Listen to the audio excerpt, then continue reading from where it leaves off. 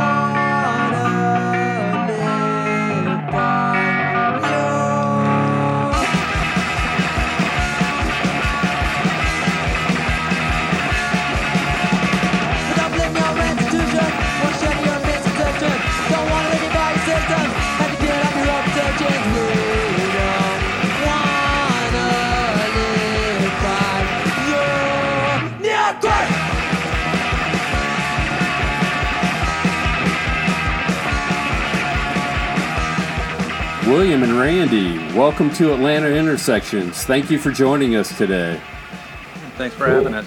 Great. What intersection are we at? Are we at Moreland and Euclid, or? I thought Lucky and Simpson, right? Lucky and Simpson, yeah. Okay. Near 5 Points. That's an intersection. That's a good intersection. So, I thought I would start by asking you how y'all discovered punk and hardcore. I want to start there because it's kind of easy to forget how far outside the mainstream, on the margins, punk and hardcore were in the early 1980s. You couldn't hear it on the radio, could hardly find it in the record stores. It wasn't talked about in the media. And kind of given these realities, how did you discover it? Well, for me, it was I was aware of the Ramones and the Sex Pistols. I was aware of,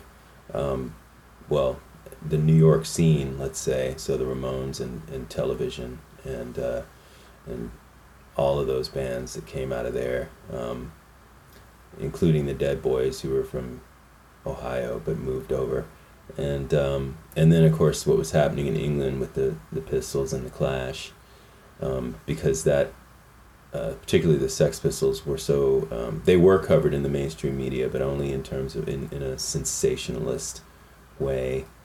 So I was generally aware of it, and anytime I saw a photograph of it, like in Hit Parade or Cream magazine or anything like that, it always looked exciting and dangerous. I finally did hear some of the music, the Sex Pistols music, and it was sort of scary but sort of cool, and at the same time I was sort of backtracking into the pre-punk music, the Stooges and the MC5 all of that kind of thing. I remember this was late '70s, so '78, and of course Sid Vicious was in the news, and I remember going to the mall and seeing the Raw Power album in the stands, and the picture was very captivating, and so I picked that up. It was a discount record, and I think I got it for $1.99 or something, and I picked that up and took it home, and that was really great. I thought, the guitar playing on it was just so cool. I was getting into out jazz by that time, and James Williamson was kind of doing all that spastic stuff, and there was a lot more lead guitar playing going on in the Stooges than there was in the Pistols, and obviously the Ramones had no guitar solos. So I really loved the Stooges, and but as much as I liked all of that music, I heard something more extreme in my head. I was thinking, like, there has to be something that's even more. If I were doing this music, I would want it to be even more, crazy or whatever. And then I started reading about L.A., what was happening in Los Angeles, the L.A. punk scene, and Musician magazine there was a magazine back then called Musician, Player, and Listener, and I was given a subscription to that magazine, I think for my 11th birthday, and they had all kinds of great, I think my first issue was Sun Ra and George Clinton on the cover, and then, Brian Eno on the next cover, and then Frank Zappa on the next cover. So and they were covering within their feature stories and sidebar articles all kinds of amazing stuff. So this one issue came with this article on LA punk, I think it may have been the earliest U-side scene of hardcore, and it surprisingly was more of a sensationalist article. Like they were kind of not so sure about it, and they liked the energy. The writer, whoever was writing it, liked the energy, but he actually talked about this band Black Flag as being like a racist band. And I remember they had a picture of Dez Cadena in there, and he was doing his usual Dez pose, like where he just looks, kind of like a contorted string bean, and they had Chuck Dukowski behind him, bald headed, like total skinhead, looking like he was just imploding, and I thought, wow, that's weird, because I guess I see a bald headed sort of skinhead looking guy, but the guy who's singing looks kind of ethnic, like he looked like he could be Puerto Rican or something. It wasn't Ron Reyes, who really was Puerto Rican. I later found out about that. But they were all basing it around that song White Minority and the sarcasm that they didn't pick up on. Despite their misinterpretation, I thought the music sounded really exciting. And so when the decline of Western civilization came to play in Washington, D.C. in 81, early 81, I begged my grandfather to take me to go see it. We went down to the DuPont Circle Theater, and then I saw the real Black Flag come on with the Puerto Rican singer Ron Reyes, and it was just, I always describe it as a life-changing moment. That's what it was. It was a total epiphany. Not only is it incredible, but I have to do that. That was the great thing. It was like, I need to form a band right now, and I need to start writing my own songs right now, not just, I've been playing guitar for quite a few years by then, Decline came out, I was about, 13, and I've been playing since I was 8, so I had the guitar kind of together, jamming with all kinds of different records in my room and stuff, and, but this was, I have to form a band, and I have to start writing my own tunes. And Randy, how about you? I got into skateboarding when I was probably 4th or 5th grade, and I got all the magazines. And at some point, the punk rock scene started really sort of, drifting into the skateboarding scene. And so reading through Skateboarder magazine and then Action Now magazine, you'd see these record reviews. And my brother used to take me to the skateboard park when I was in middle school, and I'd hear this music, and I was sort of intrigued with it.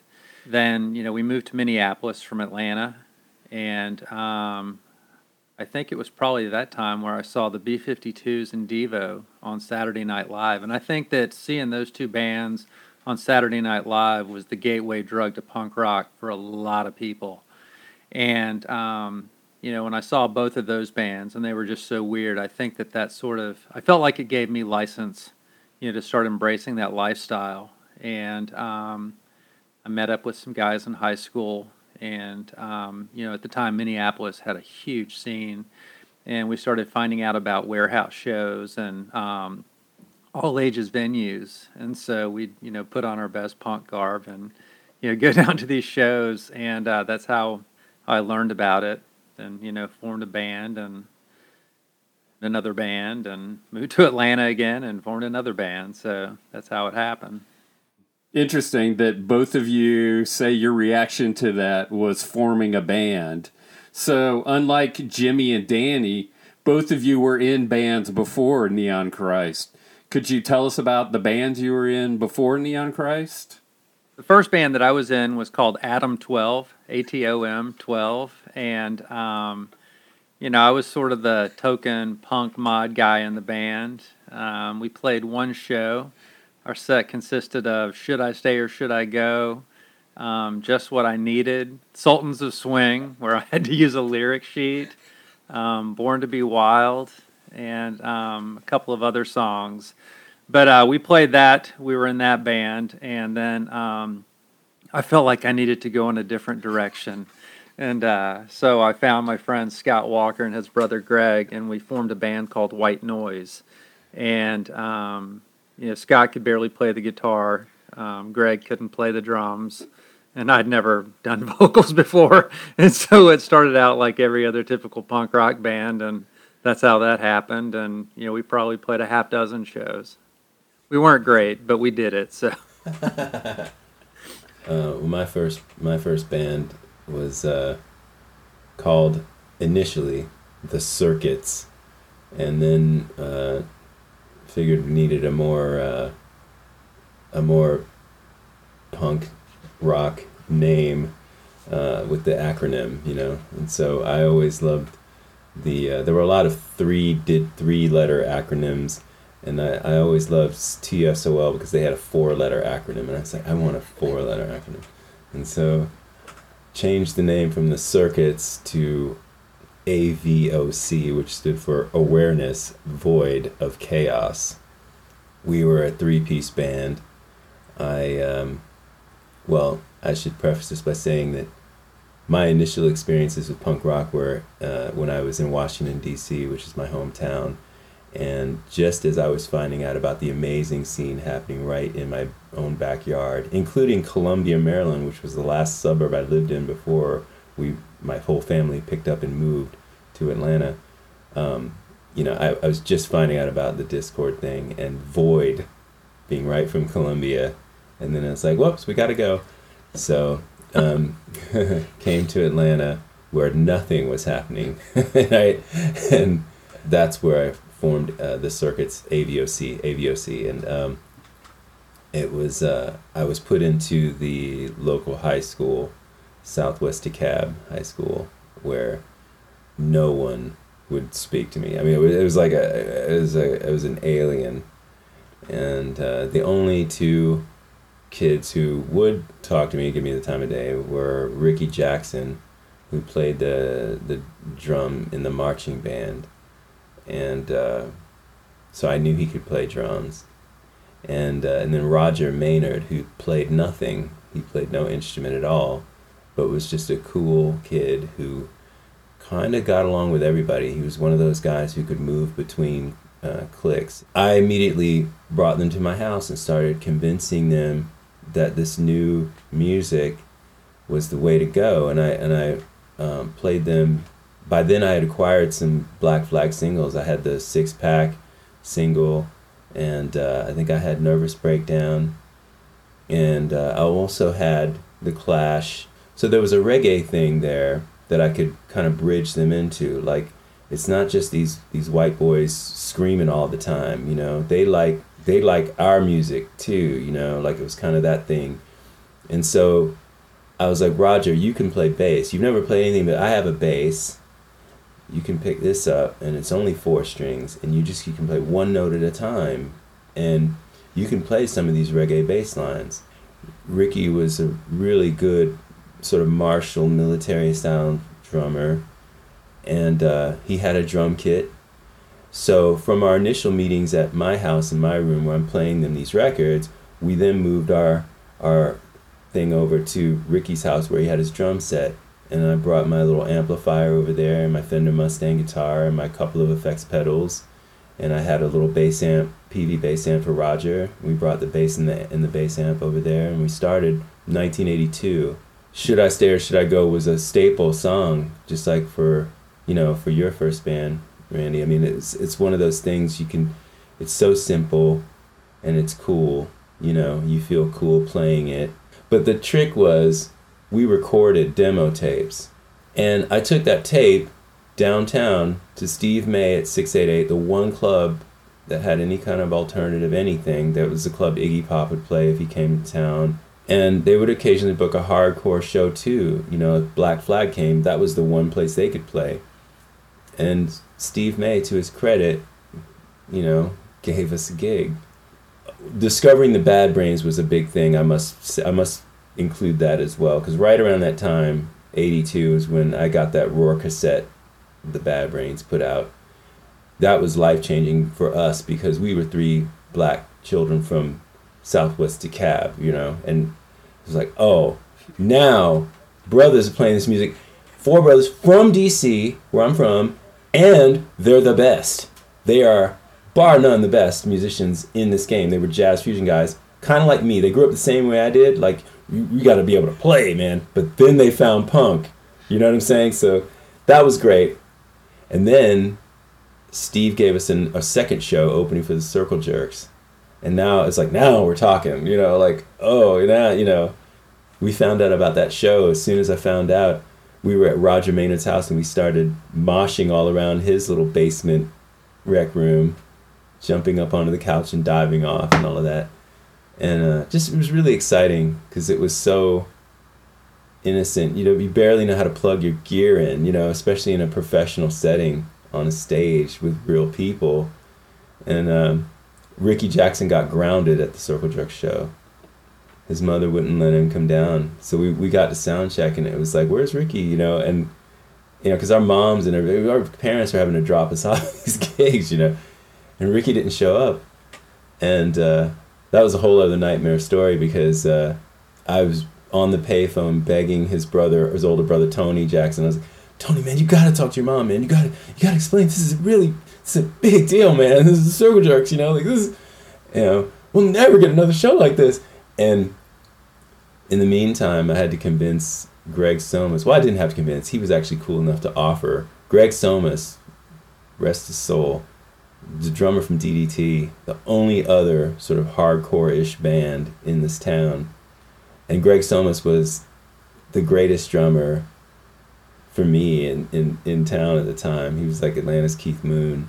And I looked up to him. I looked at those guys. They were older than we were. They were like, late teens, And Greg said, I can sit in until I can sit in for you, I remember like the countdown in the dressing room to our time to go on, and we sat there just like we were going to execution because Greg didn't know the songs, I mean, we could barely get it together a lot of the times, in the band, and Greg, he didn't know any of ours. So I was trying to teach him, okay, so this song, it starts out like this, it's kind of 60s, and then it goes to this jangle part, and then we stop, and then we go into the thrash part. I'll start it, and then you just come in, thrash it, and this is all 5 minutes before we have to go on, and then finally the guy comes by, he's like, you're on, and I'm like, we get up there, and of course, we try to do this arrangement, and by the time the thrash part comes, Greg takes off like a freaking jet plane. We don't even know where we are. It's like a tornado on stage. And as this is happening, I start seeing this parade come down the side of the audience to the side of the stage, and I see Tony Jackson first carrying some drum of some kind, and then I see Ricky Jackson right behind him, and and so third song, Rick's ready to get up there, and by then I was just so shattered, humiliation in front of our biggest audience yet before the Circle Jerks, but somehow people liked it. I think just the novelty of seeing these, we were such kids, man, and just the novelty of seeing us, and the fact that we didn't look like anybody else in that whole place, and we're getting up there playing that kind of music. It was, we were really trying, and they could see the earnestness of it, and that was where I met a girl who ended up kind of helping shift things a bit in a good direction, because through her I met this whole group of people, ended up changing my school. I ended up going to Horizons, and it really opened a lot of doors to the scene that ended up being, for me, the core of the Atlanta scene, because it takes building a community. That show, for me, was the beginning of the building of the community, where we weren't just the aliens who were venturing in from Southwest DeKalb anymore. Now it was like, oh, I have a doorway to where I can be downtown all the time if I want to. I have people now, you know what I mean? And they understand what's happening. And I guess that sort of initial core community, that formed the nucleus that ended up growing the Atlanta hardcore punk scene as we know it still today. I mean, so that was a very important show. Well, and I'm really glad that you brought up Community and DDT, because I feel like a lot of times DDT doesn't get mentioned enough these days, because they were the first hardcore band in Atlanta, and so what did DDT mean to y'all when you were in Neon Christ? They were a big deal. Yeah, I mean they were. When the very first show that I attended at the Metroplex was the day that I met Greg Somas, and right away, I mean, he was super cool. I met him. I think I met Rick Barr, and met Jim as well. And Rob was out of town, and I think it was that day one of the guys gave me a record, and I went home and I just remember listening to Mr. Rogers' Neighborhood over and over and over. It's just so confectionery and beautiful. But, I mean, they were great friends. They were, kind of mentors to us. They gave us some opportunities. Our first real show, was opening up for DDT in Little 5 Points. And I think it's a shame that, in terms of history, I mean, the people that know, give them props and give them respect. But, they should be known a lot more than they are. Yeah, I mean, again, they were a bit older, and at that age, at that stage of your life, 2 to 3 years is a lot. It means a lot. So if I'm 15, those guys are, 18, 17, 18. They had jobs, they had cars, they could drive. All these, they had like girlfriends. This stuff was huge to me, and like they just seemed like grown-ups in a way, but in a kind of a cool way.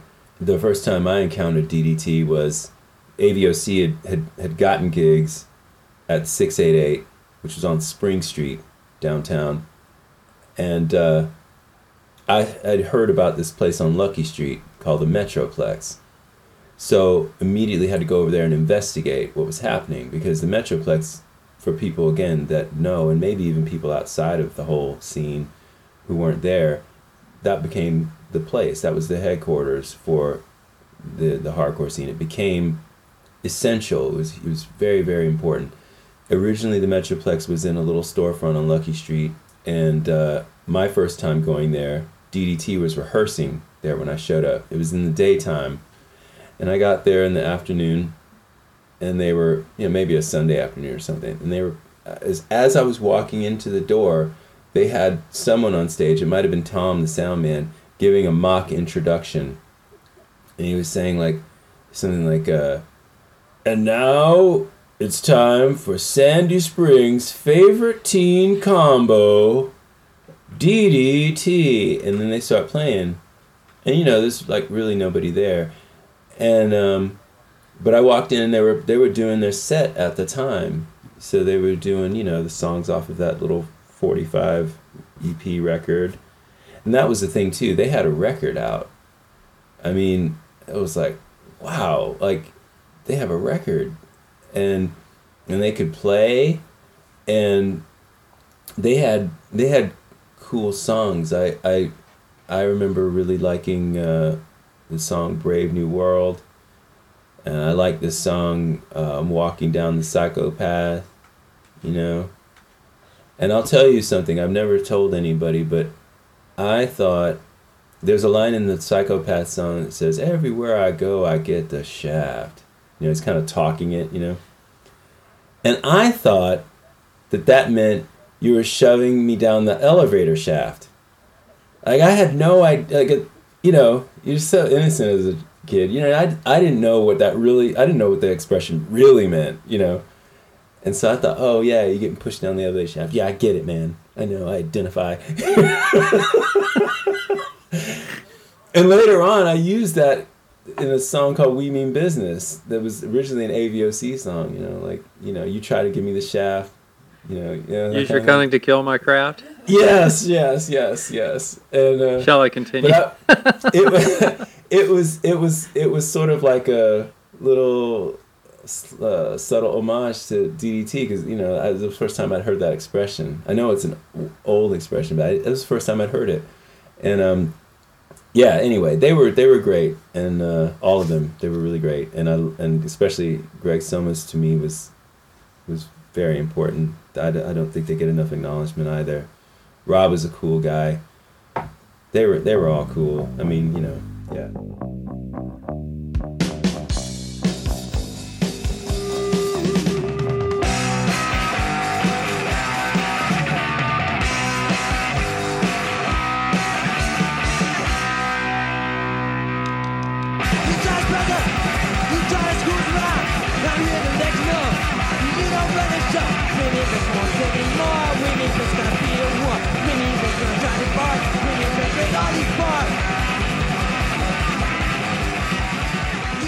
After AVOC ends, William, when did you start pulling together Neon Christ?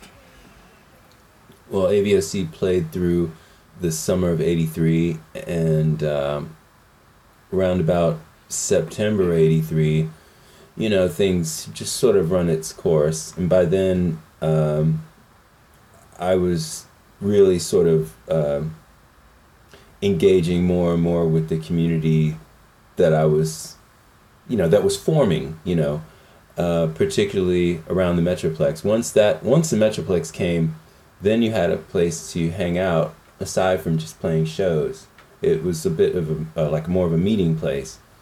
So I started meeting more people, and I wanted to do something that was more serious, more committed. AVOC was really great for what it was, but I wanted to play every day, and I wanted to I was writing songs all the time, and I needed a vehicle that could facilitate that. And so the level of commitment in AVOC was a bit more casual, and so I wanted something that was faster, louder, harder, more extreme, and obsessive.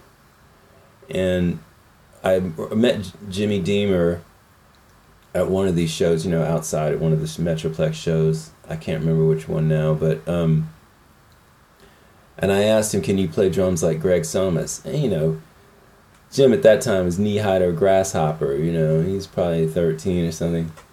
And, you know, it's a little kid. But he just seemed really enthusiastic, and so he said, I can try. And, you know, he'd never played drums. So, it was an undertaking, but he was committed. So he got himself a drum kit, a Tama drum kit, and we played every day. And same with, you know, Danny Langford. He started showing up at the rehearsals, and he would just sit there quietly, you know, and not say a word, and just watch. And because some of our early rehearsals were held at a place called the Fallout Shelter in Little Five Points, and it was just this sort of space, I guess, you know, it was multi-use, performance space, whatever, and we used it to rehearse. And so kids would just show up. The early punk rock kids would just show up, you know, kids from the early scene, and they would hang out. I think, you know, some of them were hoping to maybe be in the band. They sort of heard loosely that we were auditioning people, bass players, singers, Danny, that's how Danny, really came around to me. I became aware of him. He wanted to play guitar at first, and he had like an Ibanez sort of heavy metal guitar, like a Destroyer, Ibanez Destroyer. And the guitar thing didn't work out, but I was like, again, with Roger Maynard, it was the same thing. I said, I have a bass, man, and you could really get down on that. So he started with that. And Randy Duteau, I first saw him at, I think it might have been one of the Ratlanta, maybe the Ratlanta Punk Fest. And AVOC was playing, and, doing our best at their end, thrashing along. And I remember we had a song called Stop in the Name of the Young. Yes, genius. It was about being underage, because I was 15, and the drinking age in Atlanta at the time was 19, and you couldn't go to any shows. Like, so many of the shows that were cool that I wanted to go to, I couldn't go to because of the age thing. And so some of the songs I was writing at the time were protest songs against this age limit. It's like, look, I'm not interested in drinking, I just want to see the music. So we had a song called Stop in the Name of the Young, and there's a part toward the end where, just screaming, stop, stop. So we get to that part in the song, and I saw Randy Duteau just, leaning into the stage. The Metroplex stage wasn't that high off the ground, so it was sort of like a high, imagine a curb on the street, but a bit higher, not even maybe knee high. So he had his foot propped up on the stage, and he was leaning into the band, and he was just screaming, stop, stop. And I thought, wow, man, this guy's like, he's picking up on it. He's trying to sing along, even though he doesn't know the song, never heard the song before, doesn't know the words. But I was like, okay, that guy. And he had the look on his face, was intense. I was like, man, make a mental note. Like, if you ever needed a singer in a band, you got to think about that guy, And sure enough, AVOC broke up shortly thereafter, and so during the whole Neon Christ formation process, where Jimmy Deemer and I sort of formed the nucleus, and we were playing every day, and I was writing songs every day, and I was coming in, and we were thrashing just guitar and drums, man. We were the White Stripes at first, you know what I mean? Like, we were the Flat Duo Jets. We were just getting down every day, and I, thought about Randy Duteau in the back of my mind. I was like, yeah, that remember that guy? Yeah, wow, So that was kind of the thing. Eventually, we got it together, But Randy, there was a complication. You didn't live in Atlanta at the time, did you? Yeah, so I was going to school at Young Harris, and we had a 6-week break between Thanksgiving and Christmas, and so I came home and had a couple of messages from Danny, who I met during the summer. We had developed a friendship, and so I called him up and said, "Hey, we're starting a band. Would you be interested in being a part of it?" And it's like, "Yeah, I'm interested." And he told me who was in the band, and he said, "We all want to get together at Jimmy's house. Can you come over and basically spend the weekend and hang out with us, and and meet everybody and maybe try to practice." And so they gave me the address, 641 East Morningside, and and I'm driving out from Peachtree City. And, in my mind, Jimmy's going to live in the warehouse district, and he's going to live in a squat, and that's what, I'm envisioning. And so I pull up in front of the house. I'm like, well, I don't know if I'm in the right neighborhood.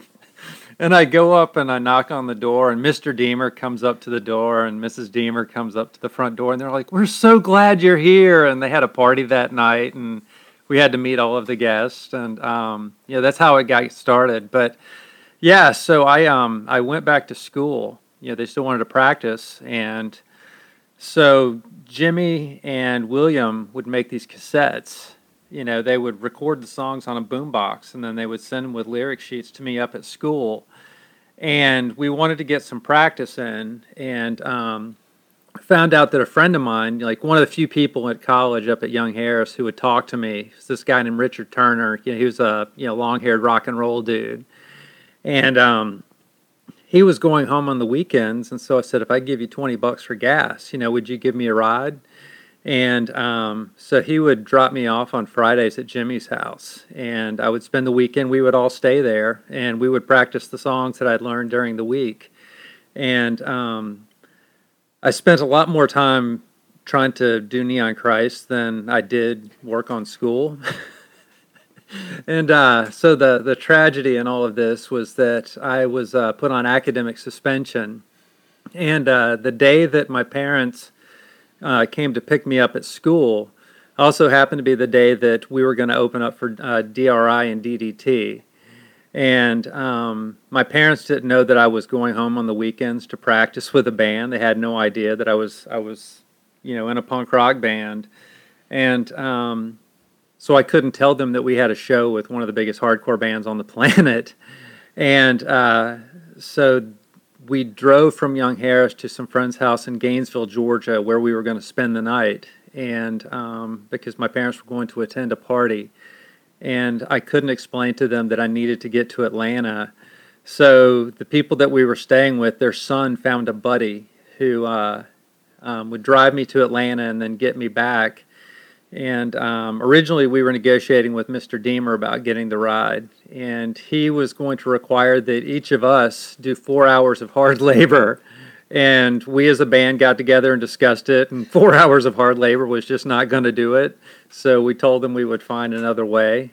And so we found a way. And the guys did sound check without me. And I pulled up, literally got out of the car, ran up onto the stage, and we played a killer show. I mean, it was amazing. And then I was asked to stay out of school for a little while, so I had a lot more time to dedicate to the band. Well, and so before we get to the first show, I wanted to ask about the name, Neon Christ. I want to ask, where did that come from? And then, second of all, Atlanta was a very different place in the early 1980s. It was much more southern, much more conservative, much more Bible Belt. Well, Neon Christ came from a girl who I knew, who came up to me at the Fallout shelter, because again, people just used to hang around, watch us rehearse, watch Jim and I play, and then Danny, when he joined the band, watched the three of us play. And this is before we moved everything over to Jim's parents' house in Morningside. So the early days, we didn't have a name yet, and we were running through our set, and then afterward, this girl came up to me, and she mentioned having a dream, and at the end, she saw this neon Jesus. And I just thought, Neon Christ, there you go. That's it. That's our name, okay?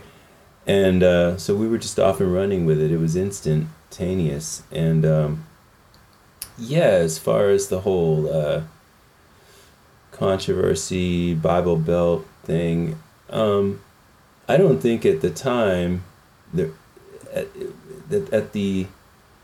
the really early days, I did view it as, it'll be a bit of a thumb in the nose at whatever, you know what I mean? Like the conservatism, the uptightness, the Bible Belt thing.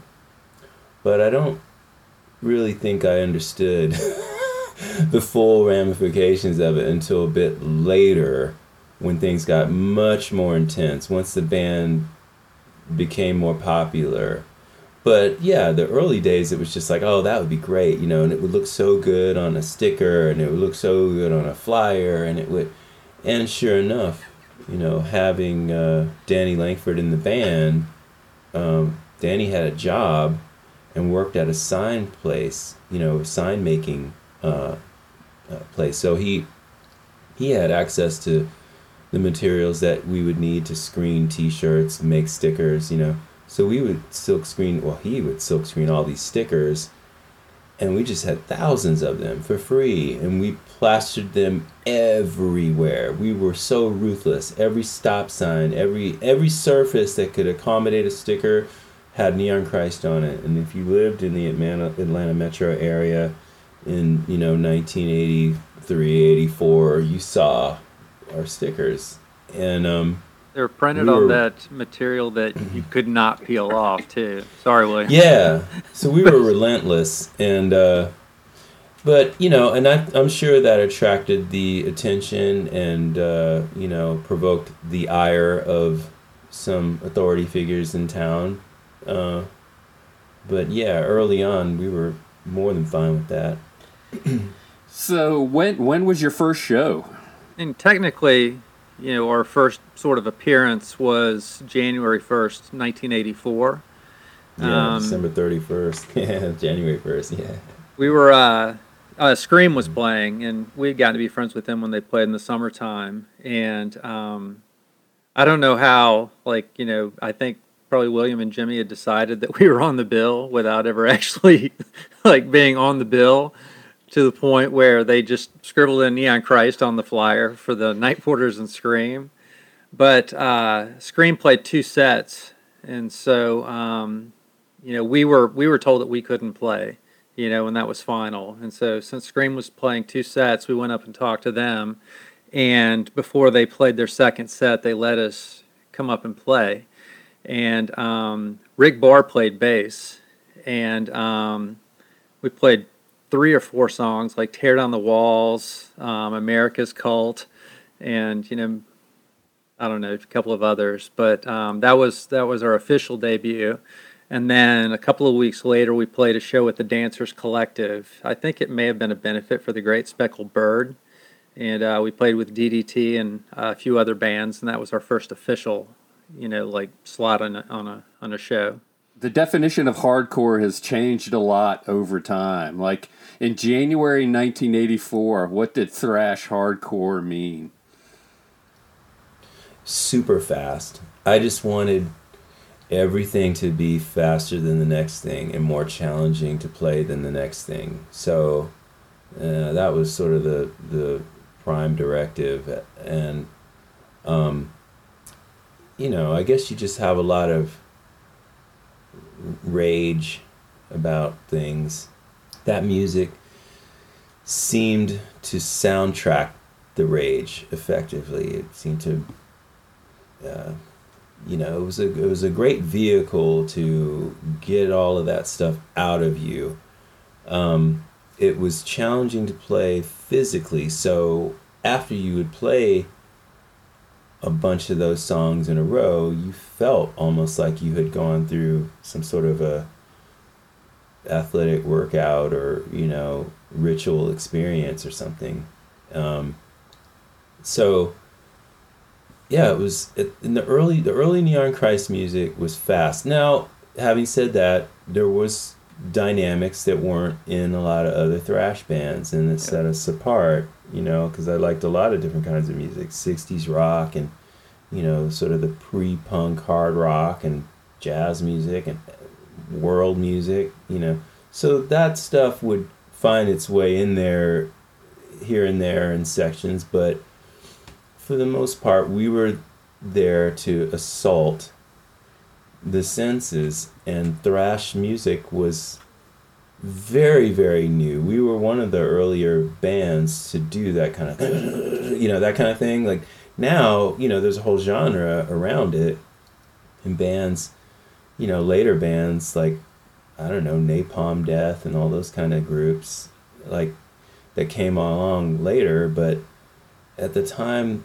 that we started, there was really only DRI and the Neos and, Deep Wound. Those were the bands that I knew about that were doing anything remotely like what we were doing. And I guess we all kind of had the same idea around the same time,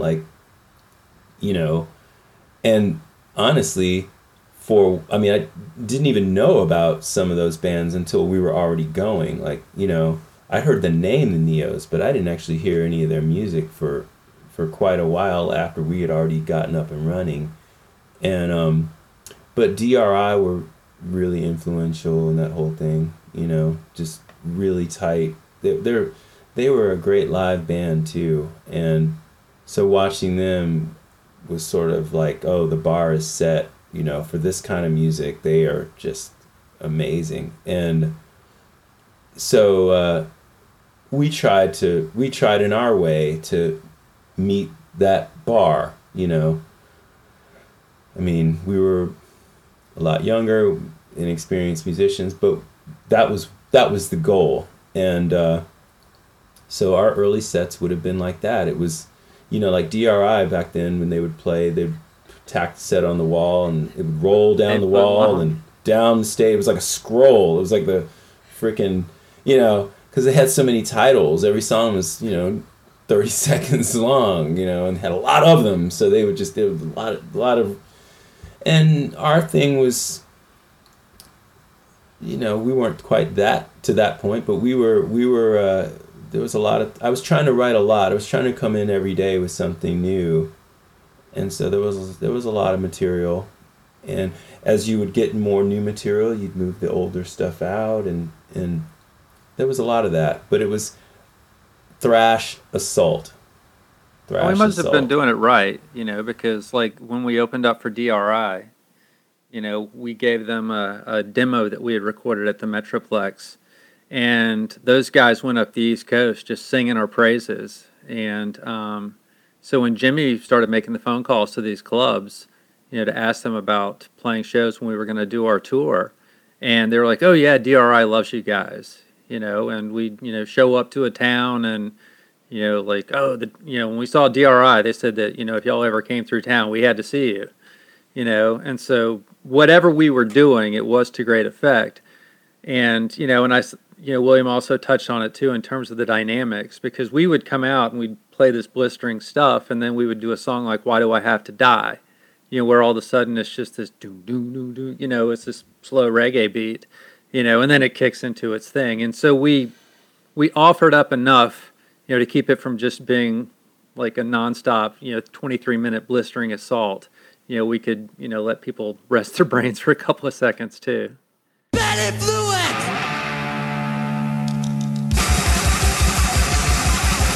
Bad influence on all my friends. I'm bad influence. I'll put myself on the bad influence because I'm a fuck. Bad on lightning, I'm a drunk. I'm a bad influence on others. Bad influence, is this a test?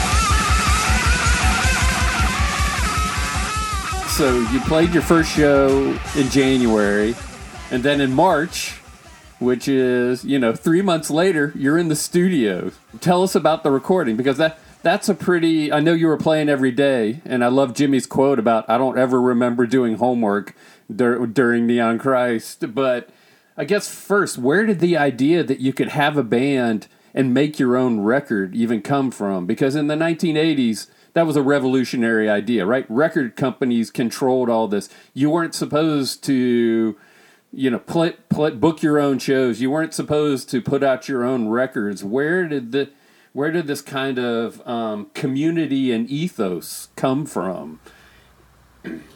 From punk, and specifically hardcore punk. Our version of punk, the early hardcore, because. The Sex Pistols and the Clash, they were still on major labels. The Ramones, they were on Sire Records, a major independent.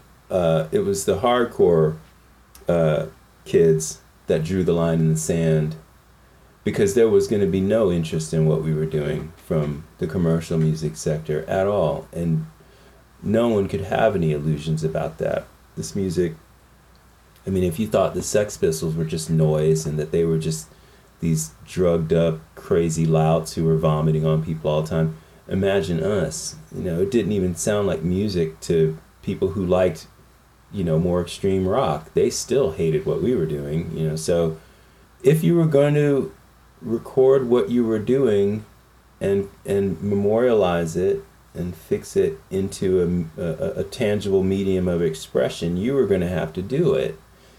And luckily, we had people who were a bit older than us, like Ian MacKaye and Discord, doing what, he was doing, what they were doing up there. And we had, obviously the LA scene. Greg Ginn and Black Flag were idols, and they were straight up adults. Those guys, Dukowski and Ginn, they were enterprising, young adult men, and I mean, Ginn had a electronics business before he even picked up a guitar. So, he was hip, he knew what to do. He knew how to register stuff. He knew how to call. And the thing is, at least you had some role models who were ahead of you a bit and knew more, but our version of it was just it was closer to Ian, because it was very innocent, and it was just like, oh, there's a pressing plant in the Yellow Pages, we'll just call them up, it was that kind of thing. In the studio, it was just, oh, you call this place, and we booked it. We found JBS Recording Studio. They were over in Avondale, sort of near, Decatur, and it was a movie theater that had probably been several things over various periods of time. I think it was a performance space and a movie theater. It had been a lot of things. Now it's a recording, or for that period, it was a recording studio, and they had, I think, an 8-track machine in there. They might have had a 16-track in there as well, but I'm pretty sure we used the 8-track, and we just went in and set up like we did at rehearsal, and we played everything live because we really didn't have... There was no room to do a lot of overdubbing in our music anyway. I mean, and we wouldn't have known how to do it. I mean, I knew from being a little kid playing around with cassette recorders that you could cover up the eraser head on a cassette machine and record over what you just had recorded and have a layered experience. But so I knew the word overdubbing, but in practice in a recording studio, I had no concept. So we really went in there total greenhorns, total kids. We just played how we knew how to play, and they got it, they captured it, and that was that. And it wasn't anything like, oh, I'm gonna go and overdub this guitar solo over this one section, or I'd like to double that. I'd like to double that part. It was none of that nonsense. And then it was just call up the plant, and you send them your little 1/4-inch reel of tape, and then a little while later it comes back on a 45. Now that was magical, I have to say. Seeing a 45 with our music fixed in it, with our name on a label, and I just made up the label name, Social Crisis Records. It was just like, what are we gonna call it? Social Crisis. It was, it's just whatever, And then, but to see it actually come to fruition and hold it in your hand, it was really very, very cool. And I think that was the most... There were many lessons from that time period that still inform my life today. But one of the primary ones was don't wait. Don't wait for anybody else to come along and understand what you're doing.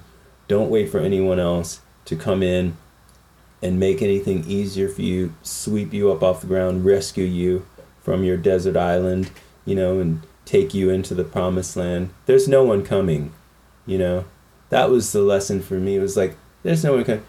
Get it together, do your thing. Because if you wait, you'll wait forever, and you will go undocumented. It will be as though you never happened. And so, watching all of these people, many of whom were kids like us, starting fanzines, booking shows in their town, booking tours for their band or other bands, networking through each other, was profound. I don't know of another. If we're talking sociologically, I am not aware of another scene where a whole generation of kids just seized the means of production for what they were doing, for the art they were trying to create and the culture they were trying to create. I'm not aware of anything like that. Because up until that time, the hardcore punk generation, the teen culture, rebel culture, had been, for the most part, bought and sold back to us. Mm-hmm. Adults were playing the music.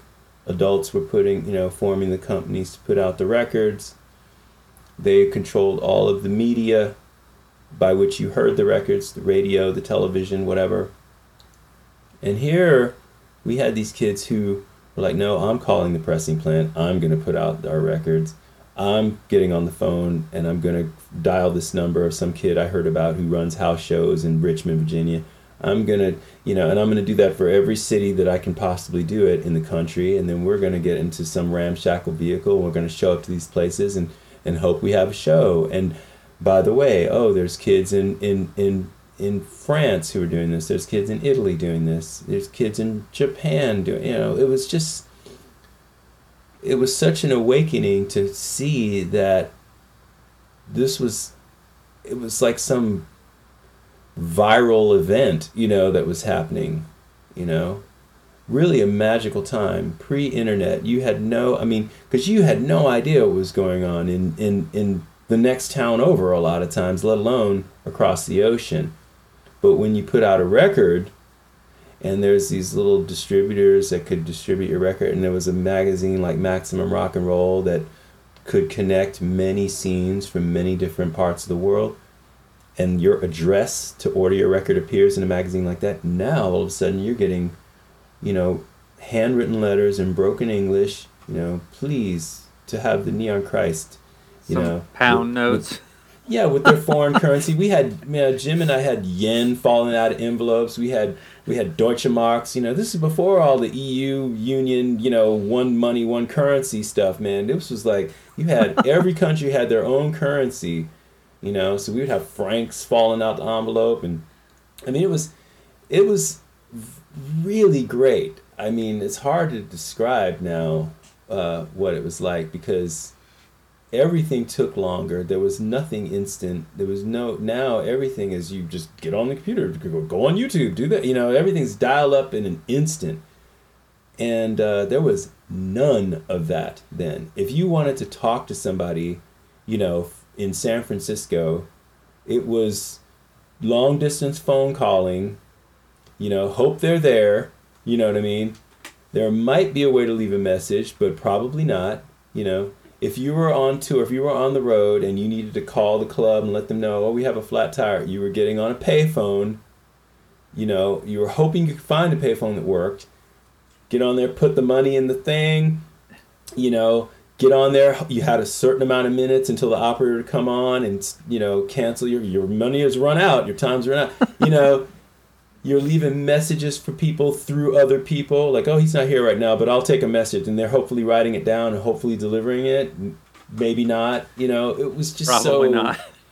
It was just so, like, it was ramshackle as hell. Like, maps. You were getting on an old-fashioned paper map, and you were mapping coordinates, to get where you're going, or you were relying on someone's, relaying you the direction. You take a left, the tree branch is broken at the stop sign, and then you make a left there, and then you go down 3 lights. I think it's 3 lights. It's 2 lights, 3 lights. And you're writing this shit down, and then you're in the car. You're trying to, like, okay, no, I think that's the stop sign. No, I think that's the stop sign, dude. I think we have to make a left here. Like, that was none of this Waze and map this and Google Maps, and there was none of that, man. You were just, but it was cool. I look back very fondly on that now. I really do.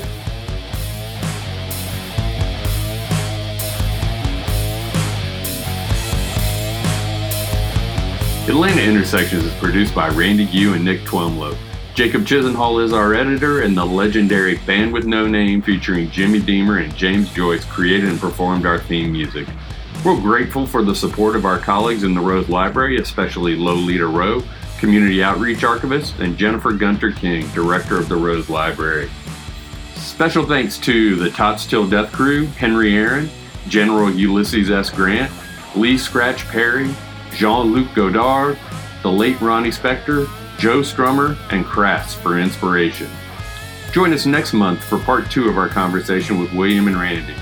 For more information about the Rose Library and our other podcast series, please visit us on the web at rose.library.emory.edu and follow the Rose Library on Facebook, Twitter, and Instagram. You can find the Rose Library's podcast on all your favorite podcast feeds.